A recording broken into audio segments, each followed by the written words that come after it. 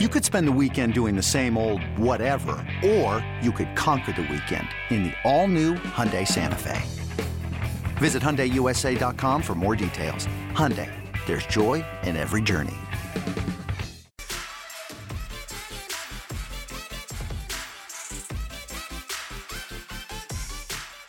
Welcome inside our Busch Stadium studios. Nice and steamy here for August 2023. Joe Pfeiffer, Larry State, I'm Brett McMillan, and we're going to laugh a lot today because Brad Thompson, former Cardinals pitcher, Cardinals broadcaster, is sitting down in the chair. Brad, we've been looking forward to having you in. There's just so many, you're like the Forrest Gump of baseball. So many different stories. Forrest Gump of Cardinal baseball. I feel like you've touched so many different careers. I was thinking about Scott Rowland this weekend. We were all in Cooperstown, and you've got a debut story. I know you've told with that before. Tony La Russa, all those great teams that you were on in the mid-2000s, and then your whole career with broadcast. So I don't know where to start, guys. Where should we start with Brad? Well, we don't need no middle-aged rookies, but, we have him here anyway. Fair. There's a lot of ways to go with Brad, Larry, right? Well, sure. And we just, some of us were fortunate to be in Cooperstown last weekend to honor Scott Rowland. Of course, one of your teammates on the World Series championship did you team. see a bunch of those highlights they were showing? Guess who was pitching on some of those? This guy, rockets down the line. He's flagging those things. You're welcome, Scott. You put him in the hall, didn't you? Well, you know what? No, he saved me just a couple of runs on my ERA, which wasn't pristine. Yeah. That had to be fun for you guys. Oh, it was fantastic.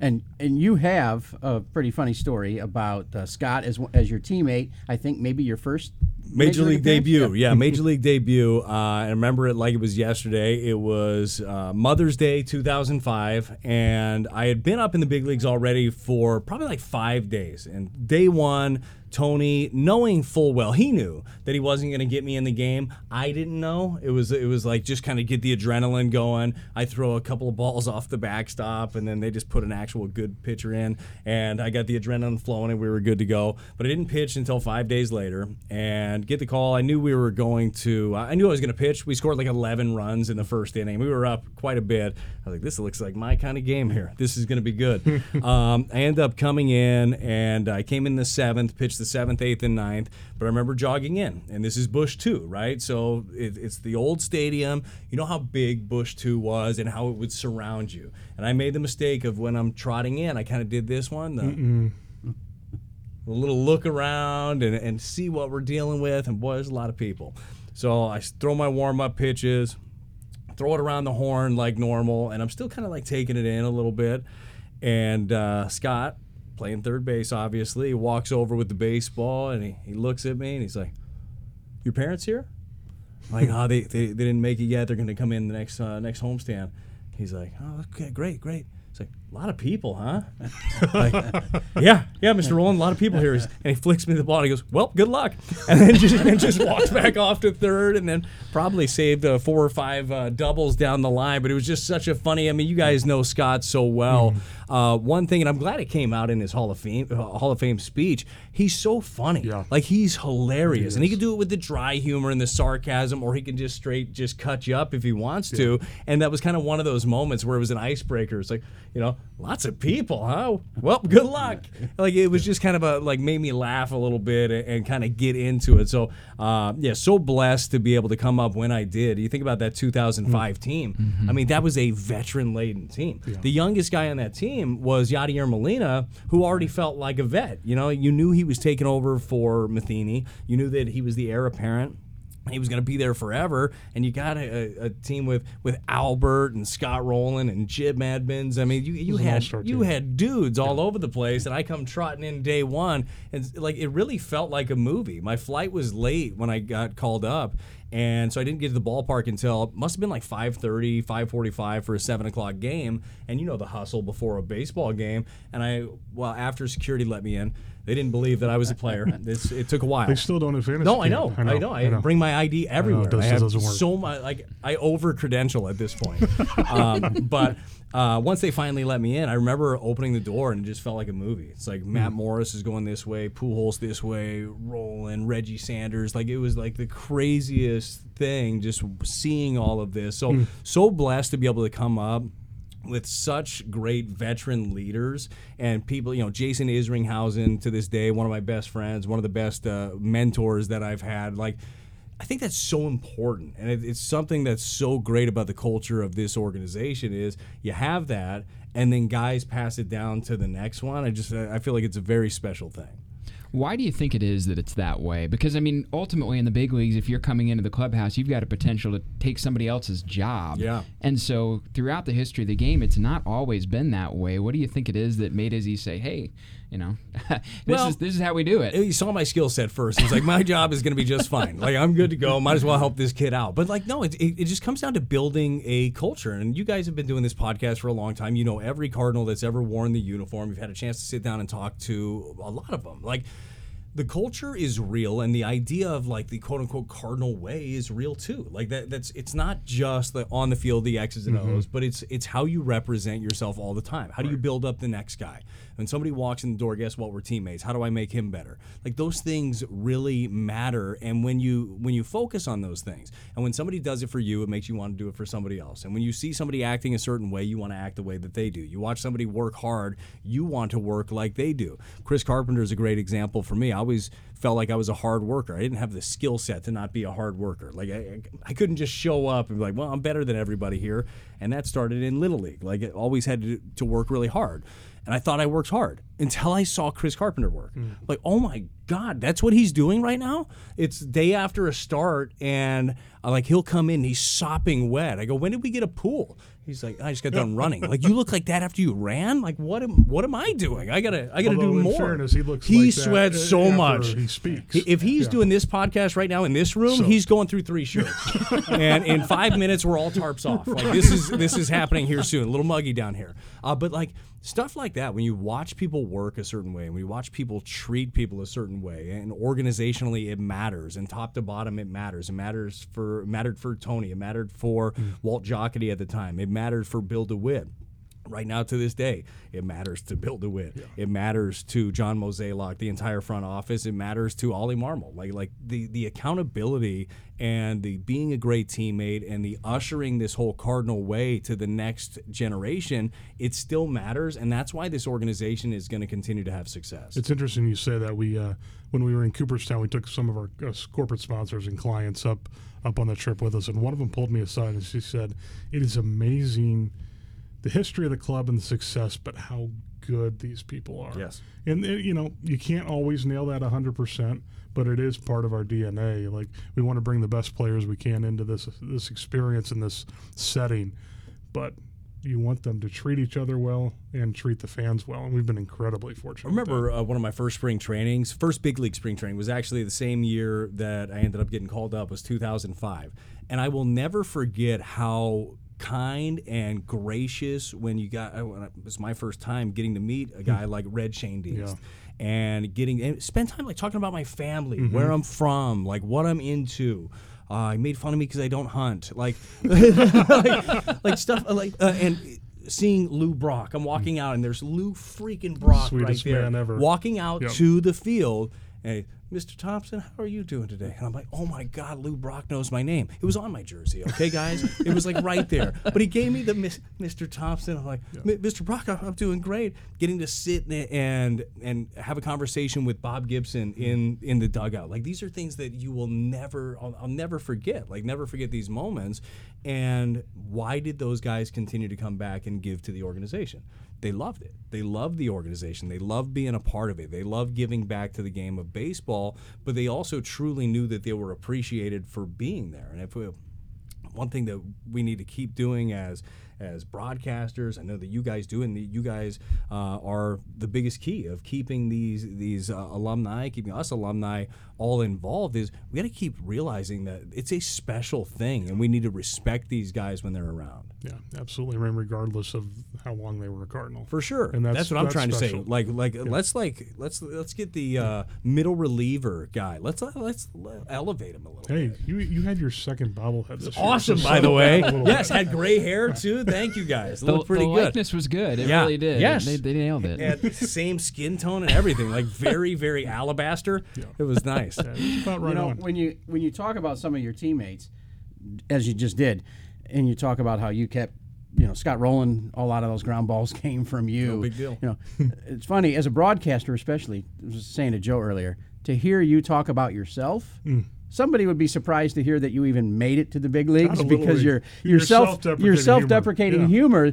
You talk about yourself as if you were one of the 20,000 players ever to make it to the big leagues. And so I was wondering, were you always that way when you were playing? And in terms of your broadcasting career, is that something that you knew you wanted to do, or how did that whole sense of humor that you have, where did that come from? Well, first of all, I didn't play well enough to not be a broadcaster. Now, I thought I was going to play so well that I'd never have to work again.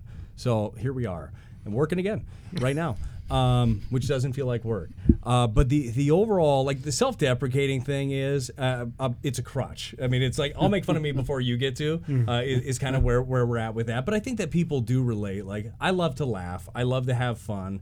And I think that I can get into some things when I do something like that. Yeah. Like, oh, I thought that was bad. Check that, I did this. But then really dig in. I will tell you this, like with the self-deprecating humor, when I was playing, and I know this will be funny if you go look at my stats, I thought I was the best player on earth. When I was on the mound, I thought I was the toughest guy in the world. I thought that I was going to get everybody out, and I didn't care who you were stepping in the box. I thought I was better than you. Now, that might be a crazy mentality, but when you're 6 foot tall, you throw 88 to 91, you've got a sinker and a slider, and both of them are they're average, you better have that, right? You better have that next level. So I always had that confidence in myself, but it's not something that I was telling everybody about. It wasn't like a boastful confidence, and I still have that same confidence. Like, if I'm going to do something, I want to do it great, and I want to be prepared for it, and I want to make sure that I don't get done with it. I don't want to get done with this podcast and be like, oh, boy, if I would have just done this, or if I would have thought about this. Like, you're going to miss something. You're always going to have something that you wish you would have done, but not being prepared is something that always bothered me as a young player. You get drafted, see all these first rounders making all this money, and I look around and he doesn't do anything, but he's like supremely talented. I wish I had that talent. Like, I wish I had what he had with my work ethic, and I could turn into something special. I wouldn't have to work right now.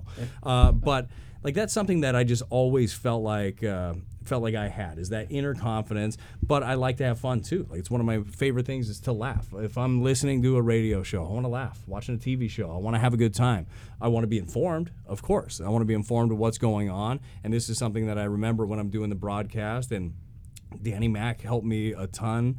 Chip Carey has helped me a ton. But the team and the players that are out there on the field, that's the story. Like, that's what's going on, and that's what we're going to focus on the most. I might take a shot at myself every once in a while, or like have some fun with something else, but like, this is the story, and this is what we're talking about, and these are the best of the best to do it, and we're going to tell you how they're doing it. We're going to tell you why they're doing it. We're going to tell you what they're thinking, or what we think they're thinking, and if we're wrong about that, somebody's wife or mom or dad is going to yell at us, and like that's kind of how it goes. We got to focus. Like, those guys are the focus, and we're just very fortunate to get to talk about it. It's almost like This episode is brought to you by Progressive Insurance. Whether you love true crime or comedy, celebrity interviews or news, you call the shots on what's in your podcast queue. And guess what? Now you can call them on your auto insurance too, with the Name Your Price tool from Progressive. It works just the way it sounds. You tell Progressive how much you want to pay for car insurance, and they'll show you coverage options that fit your budget. Get your quote today at Progressive.com to join the over 28 million drivers who trust Progressive. Progressive Casualty Insurance Company and Affiliates. Price and coverage match limited by state law. You're a fan with access. Like, it really is kind of that feeling.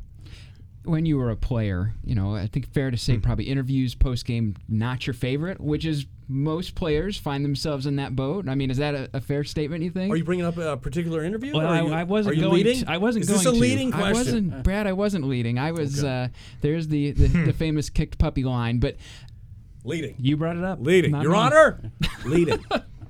I guess my question where I am leading is, most guys stand in front of their locker, and hey, for any of us in any profession, it's hard to answer questions when things don't go well, or even when they do, because you just don't want to explain the minutia. You want to go out there, you want to do your work well, you want to go home.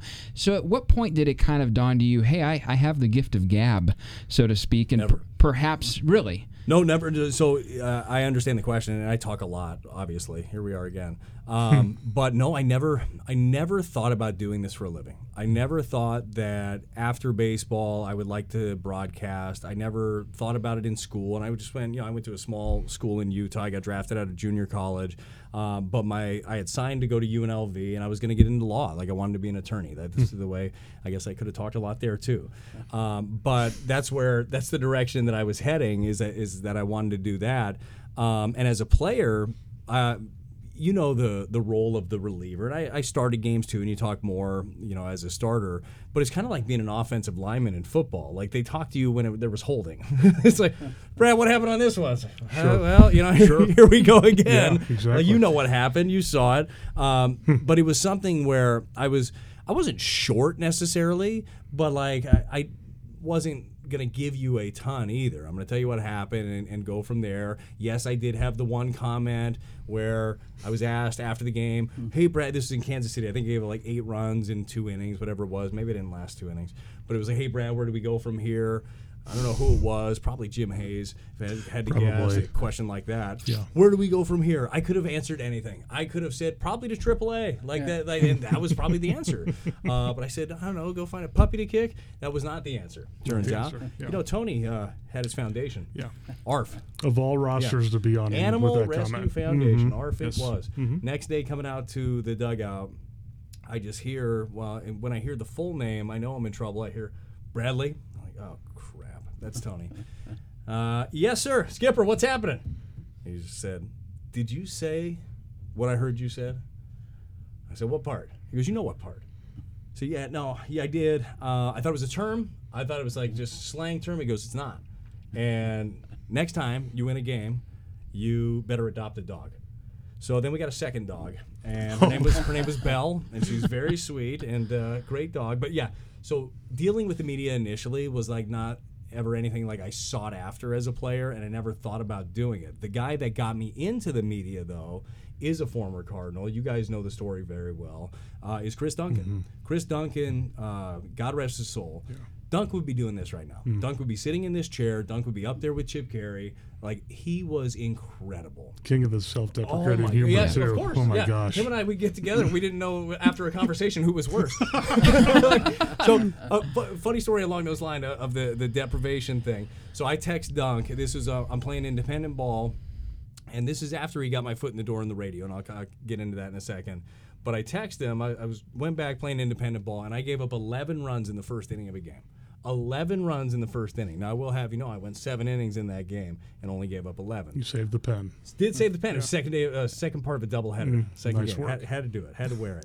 But I text Dunk, and I go, dude, I just gave up 11 runs in the first game. And it was the first inning, I had the thought in my mind. It was like very vivid of me taking off my jersey, throwing it in the stands, and just keep walking. Like, I really thought about doing that after that inning. A few weeks later, I was done anyhow. I decided that was enough. But he texted me back. He's like, dude, that stinks. You're going to be fine. If it makes you feel any better, I struck out twice tonight in slow pitch softball. I'm like, dude, oddly, that makes me feel a little bit better. But it was Dunk when he was going through his health issues, and he had his brain tumor initially, and this was before anybody knew about it. It was kind of under wraps.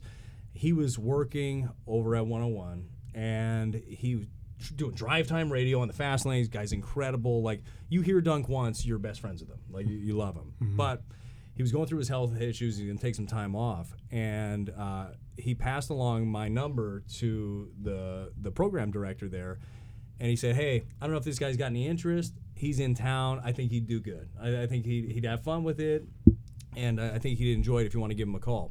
So I got a phone call on a Friday from the program director asking if I could come in on a Monday. And it's the off season. It's all NFL. So I said, yeah, why not? My wife probably wants me out of the house by now. Like, this would be a good idea. Maybe I'll go in and check it out. I've been listening to Dunk. I love listening to him. So whole weekend, I mean, Saturday I'm digging in. It's college football. I'm taking crazy notes. Sunday NFL. Like, I feel like I've watched everything, done everything. I got all these notes. And I get one segment in. I get called into the hallway by the program director. And I walk out. I go, did I say the F word? Is this bad? Did I do it? He goes, no, man. He said, you sound great. Could you stay the rest of the week? I said, yeah, that'd be great. And then after that week, they asked me to stay the rest of the off season. And it got to the point where I was leaving to go play independent ball again. And they offered me to say, hey, we got a position for you if you want it. And I said, I can't do it. I love this, but I have to know that I'm done with baseball. Like, the last thing I want is that regret of, man, if I'd have gone back that 1 year, I could have done it, right? Boy, I don't have that. I don't have that at all. I went back. It didn't go great. That inning that I told you about, I decided, my wife and I, we had our first son while I was playing independent ball. I came home for 2 weeks when he was born, went back out and played, and I was just like, this ain't right. I'm not going to make it back. So I called. I called ESPN to say, hey, any chance you still got a job available? Said, we've been keeping a spot for you. So they kept a spot for me and did it for 10 years up until this year doing it full time. So Chris Duncan is the only reason that I got into that. Duncan and I did a podcast together for a long time too. You'll like the name of it. It was called Redbird Rejects. Because Dunk used to always like to tell the story of getting traded. He's in the big leagues, and then he's in Pawtucket on a sloped bed watching a box TV with no remote. So we had some fun with that, breaking down Cardinal stuff. But yeah, Chris Duncan, one of my favorite teammates ever, one of my best friends ever. So he's the only reason that I got into the broadcasting in the first place. And just no ego. That was the thing. And he, if anybody should have, he grew up with like Canseco and McGuire. Like that was his upbringing was those guys. And you're right, he had no ego at all. And him and Shelly Duncan together, you get those two together. You want to talk about holding court and telling stories. And I mean, his parents and God bless his mom, Janine, who passed away with the same tumor, unfortunately. She was an angel putting up with those two because those boys got into trouble left and right. And you got to pitch for one of the best pitching coaches ever in his dad, Dave Duncan. I mean, what was Dave like? Dave was the best, man. So Dave wasn't necessarily, it wasn't like mechanics, right? It wasn't just, and he knew all those things, but he would pass those off. He had such a great relationship with Marty Mason, the bullpen coach for a long time for the Cardinals. But if you could execute his game plan, we live in a world of analytics now, and there's information everywhere, and like at our fingertips we could find stuff, and if you have access to all these expensive sites, you can get all this information. Dave was those expensive sites, and you'd see in the things that he traveled with, the cases. I love the binder in the dugout. Well, he'd have the binder. He'd have his huge binder that has all the information that all of these other teams, are trying to have. And he's got all your spray charts and all your heat maps and all the stuff that we have now. But it was in pen and paper, and we would travel. God forbid you had like a 3-city road trip because he's got a trunk. I mean, it was enormous, just full of information that he would lug around. But he was so incredibly prepared, and he did such a good job of fine-tuning what you do well to what to what the opposition struggles with, right? I've been in pitching meetings before where it's like, well, this guy can't hit a cutter, so bury your cutter in. I'm saying, I have no cutter. I don't have that. And I distinctly remember my first ever pitchers meeting with Dave Duncan. So go in, and that's kind of what it is. You're going in, and this is the relievers meeting. I was a reliever at the time, and the concept is in a relievers meeting is you go over how do you get somebody out one time, okay? Because usually you're not turning the lineup over as a reliever. If you are, you're a long guy. The game looks different. So how do you get them out one time? And we're going over every hitter, and I'm sitting here, I'm trying to retain all this information, and I get done coming out of the meeting, and, all veterans around me, they're walking out. I'm last walking out because I'm last in everything. I'm going to let those guys go, respect my elders. I'm walking out, and I feel like a big arm on my shoulder, and I look, it's Dunk. And he goes, hey, you know all that stuff that I just told you right there? I'm like, yes, sir, I was listening, I got it. He goes, forget it. Forget all that stuff. Take your sinker, throw it right down the middle, you're going to have success. Wow. And I was like, really? He's like, really? And, my ball moved a lot. Yeah. Don't try to be too fine. I just tried to simplify it. Let me throw it down the middle, let me make it move, and then, lo and behold, you got big league hitters that are beating the ball into the ground. Sometimes we try to do too much. Yeah. And then all of a sudden, you're ball one, ball two, you try to be perfect. We give everybody too much credit, but the trust in yourself and his knowing to tell me that, he probably saw me swimming in that meeting. He probably just saw my eyes flickering and oh God, what is he talking about? I got to get a cutter. I better get a 12-6 curveball. I got to get all these things. And he said, no, don't do any of that. Throw it right down the middle. And that's one thing when I get an opportunity to talk to young pitchers, especially that come up. It's not that you're always trying to grow and you're always trying to grow at this level. But remember what got you here. Mm-hmm. Have confidence in what you have. You don't have to do more when you get here. You have to do what you are doing, and that's why you're here. But it's easier said than done when you get on a big league mound and you got that third deck on the stadium. Well, and we knew when you were on because your sinker darted. I mean, it was – and I think we talk about all the humor and the self-deprecating stuff, but I think we ought to be real for a moment and realize – You had the incredible streak in the minor leagues that we can get to, but that 06 team does not have the success that they have. No chance without our bullpen, which was made up of a young nucleus that included you and Randy Flores and Tyler Johnson. I mean, you Josh got Kinney. And Josh Kinney. I mean, Adam you Wainwright got by the end. Adam Wainwright at the Who? end. Yeah, I mean, that is unbelievable. When you look back and how you guys were flat out shut down in the postseason. Yeah, and it came down to confidence, and that confidence was instilled by each individual, right? You have to have it in yourself. Like you're not going to have other people prop you up and then all of a sudden believe you're good. Like you have to have that inherently. But you also had great veterans that lifted everybody up too. I mentioned Jason Isringhausen a lot because he's one of my favorite teammates ever, and unfortunately for Izzy, he got hurt at the end of that season. That's where Adam Wainwright came in. Izzy was the biggest help during that that you could ever ask for, and like that's being a great teammate. That's what we go back to talking about what being a Cardinal is all about, is propping guys up. And I learned so much from him and other guys out there.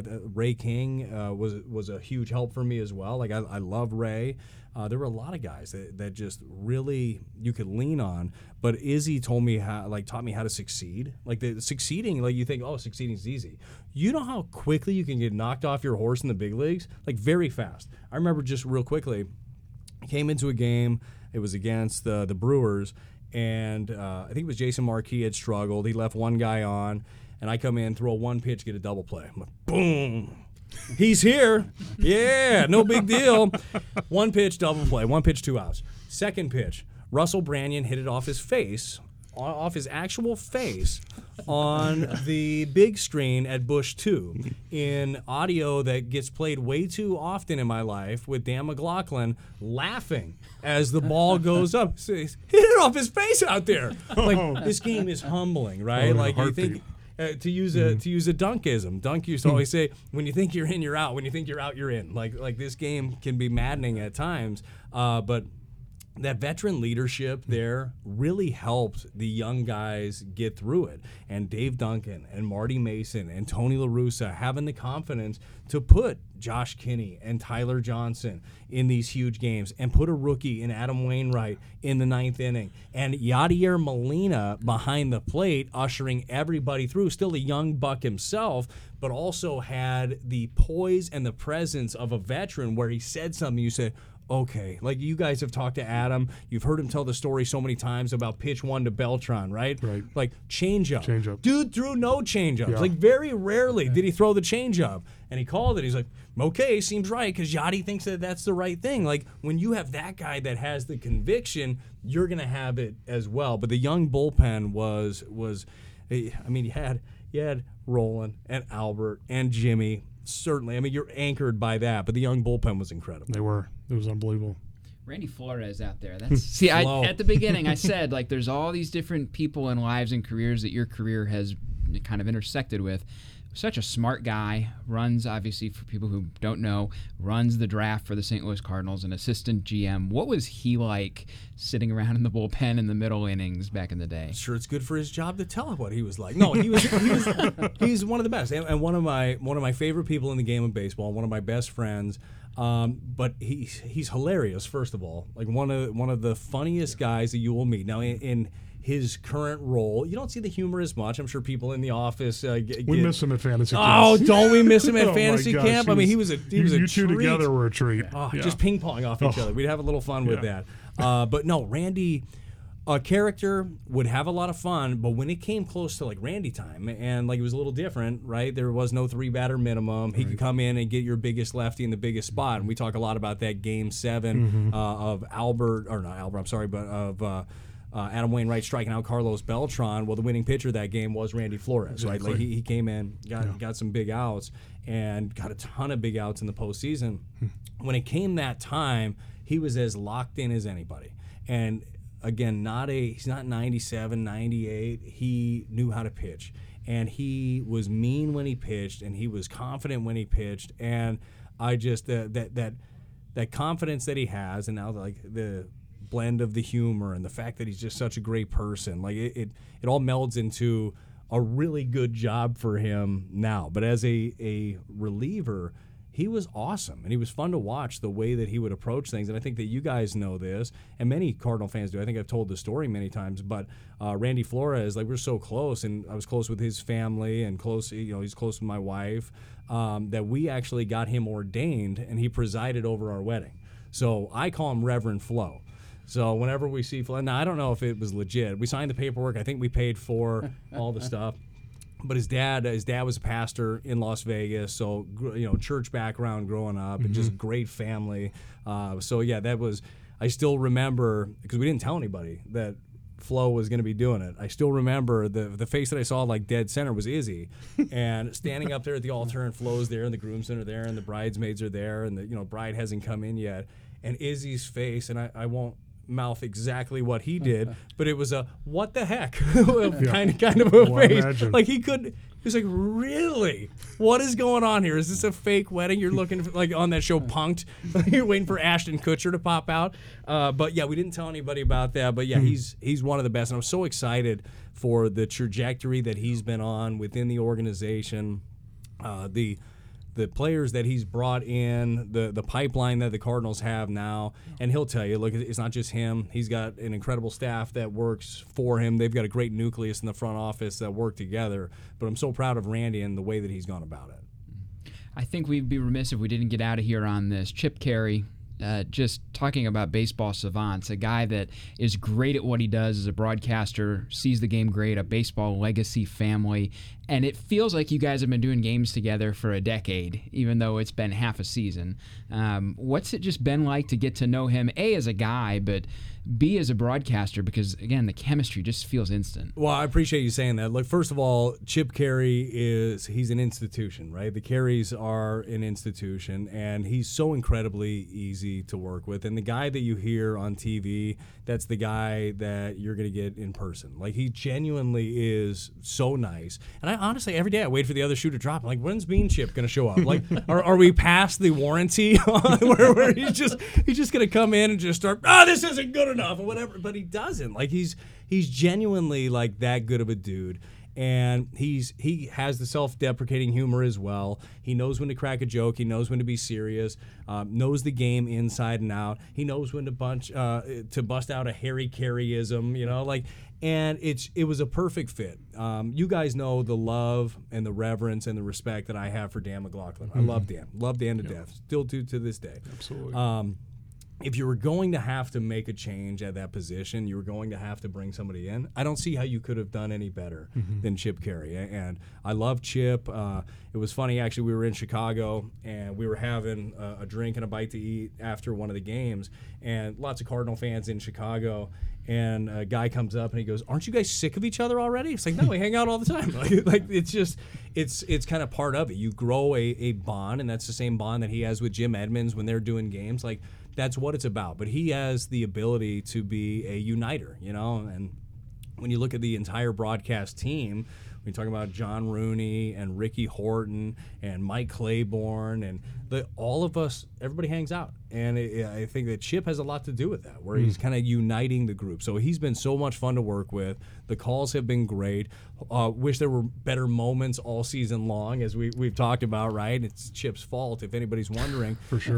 But it's a superstitious sport. Yeah, it is what it is. Yeah, he's got to wear it. It is what it is. He can wear it. Yes. Yeah. And look, from here on out, maybe he'll be better. But no, he's been so much fun to work with, and honestly, it's an honor, and I think that we're very fortunate to have him be the TV voice of the Cardinals. You mentioned how he's helped you and just given you things, a fresh set of eyes looking at the way that you work games. I imagine for him parachuting in, and certainly he's used to the Cardinals having been in Atlanta so long, but what was it like for you trying to kind of help set the table for him and help him maybe understand kind of the intimate parts of the history he was stepping into? Yeah, it was one. We had the opportunity, fortunately, to work a lot of spring training games together. So we broadcast 15 spring training games, and we did 10 of them together. And I can only imagine me getting thrust into any other organization, right? You jump in, and spring training games are hard to do in the first place. It's like, this guy pops in, it's the third inning. Like, who the heck is that running? He doesn't have a name on his jersey? Number 98? Who is that?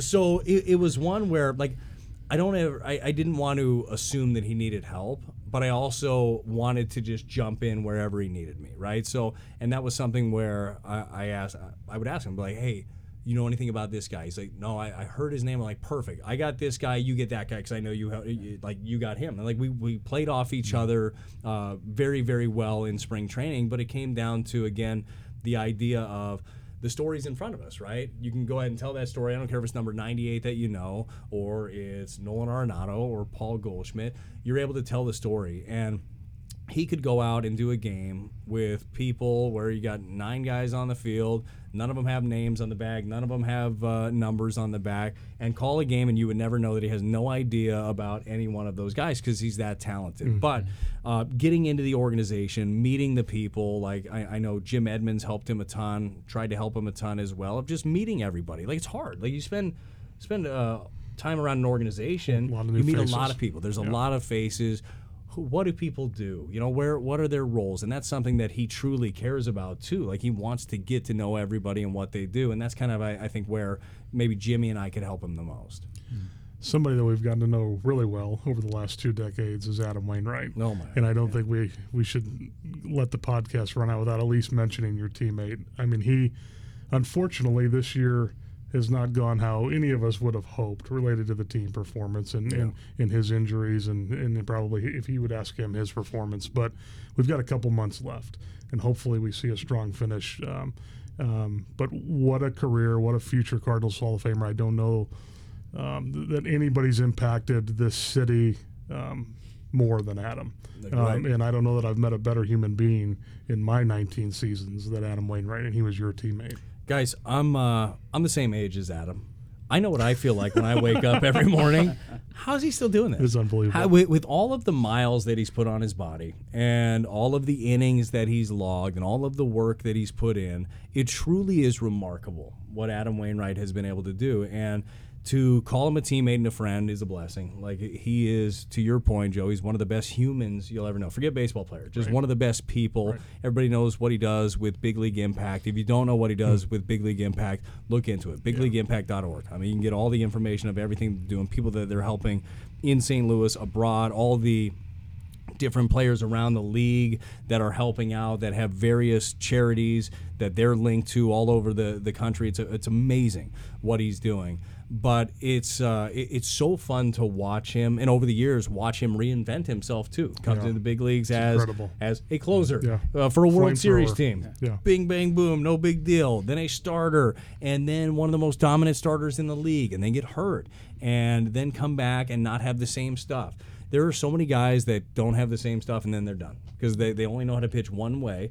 Adam is a learner. Like, he wants to always be learning something. Still to this day, I guarantee you that if he sees one of his teammates throw a pitch and it dives a certain way, he's going to walk right over to them and say, hey, how are you holding that?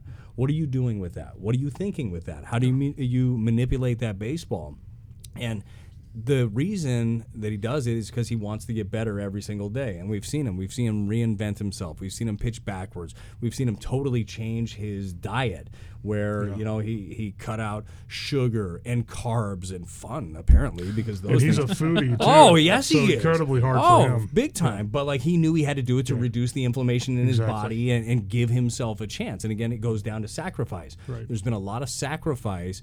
And I realize that there's far more sacrifice, in other jobs. Okay, I'm not trying to just put it up on this pedestal, but there is. Like, there's so much sacrifice in whether it's a workout plan or a routine or a diet or time. He's got an incredible family that he loves. Well, he sacrificed a lot of that time with his family over the years to play the game that he loves, and his family has sacrificed that, and his family has been so steadfast. His wife Jenny is a saint. Like, she is the sweetest woman ever, but she knows, like, this has been his passion. It's also been a great pedestal for them and for the charity to affect lives over the years, and that is going to be something, even when Adam Wainwright is done playing the game of baseball, his impact on the community will last forever. His legacy will be bigger than forever. Baseball. Absolutely, and that's and when he won the Roberto Clemente Award, I know that's meant more to him than basically anything in the game. You've done Zooms with him at his house. What's the first thing you see behind him is his Roberto Clemente Award. So just an honor to call him a teammate. I can't wait for the strong finish. Couldn't believe, and I don't know when people are going to hear this, but last time out, we saw Adam Wainwright as we're doing it. He was supposed to throw a live batting practice. It was supposed to be 65 pitches, And the dude got the start instead. He went 5 strong innings. He gave the team a chance to win. Ultimately, he didn't get win number 199, but the Cardinals won the game. He's miraculous of some of the stuff that he does. So I can't wait to watch the rest of this season. Well, I can't wait 3 years when we put a red jacket on him either. But fans, make sure you're in the seats on October 1st when we honor Adam at the end of the season. It's going to be a spectacular day. He is just an A-plus human. There is no doubt about it. Brad, we appreciate you taking the time. I know you've been huge for the alumni program. You've always been great to me, and we just appreciate you on a day where you've got to go up and do your full-time job. It's going to be great. Stopping by and coming in a little early. We know that's a big deal, so thank you. No, shoot, thank you guys. Appreciate it. Love what you're doing here, and love what you guys do with the alumni. We appreciate it. Having a guy like me that gets to do stuff like this, I tell you, I'm truly blessed to do it. And hey, we didn't even get to this, but we're one of the only 2 triple play combos in the history of fantasy camp. Sorry about that. Yeah, we'll get to that in another podcast. Thanks so much, Brad. We'll be back on September 1st for our season finale. For Brad, Joe, and Larry, I'm Brett. We'll talk to you next time on the Cardinals Insider Podcast.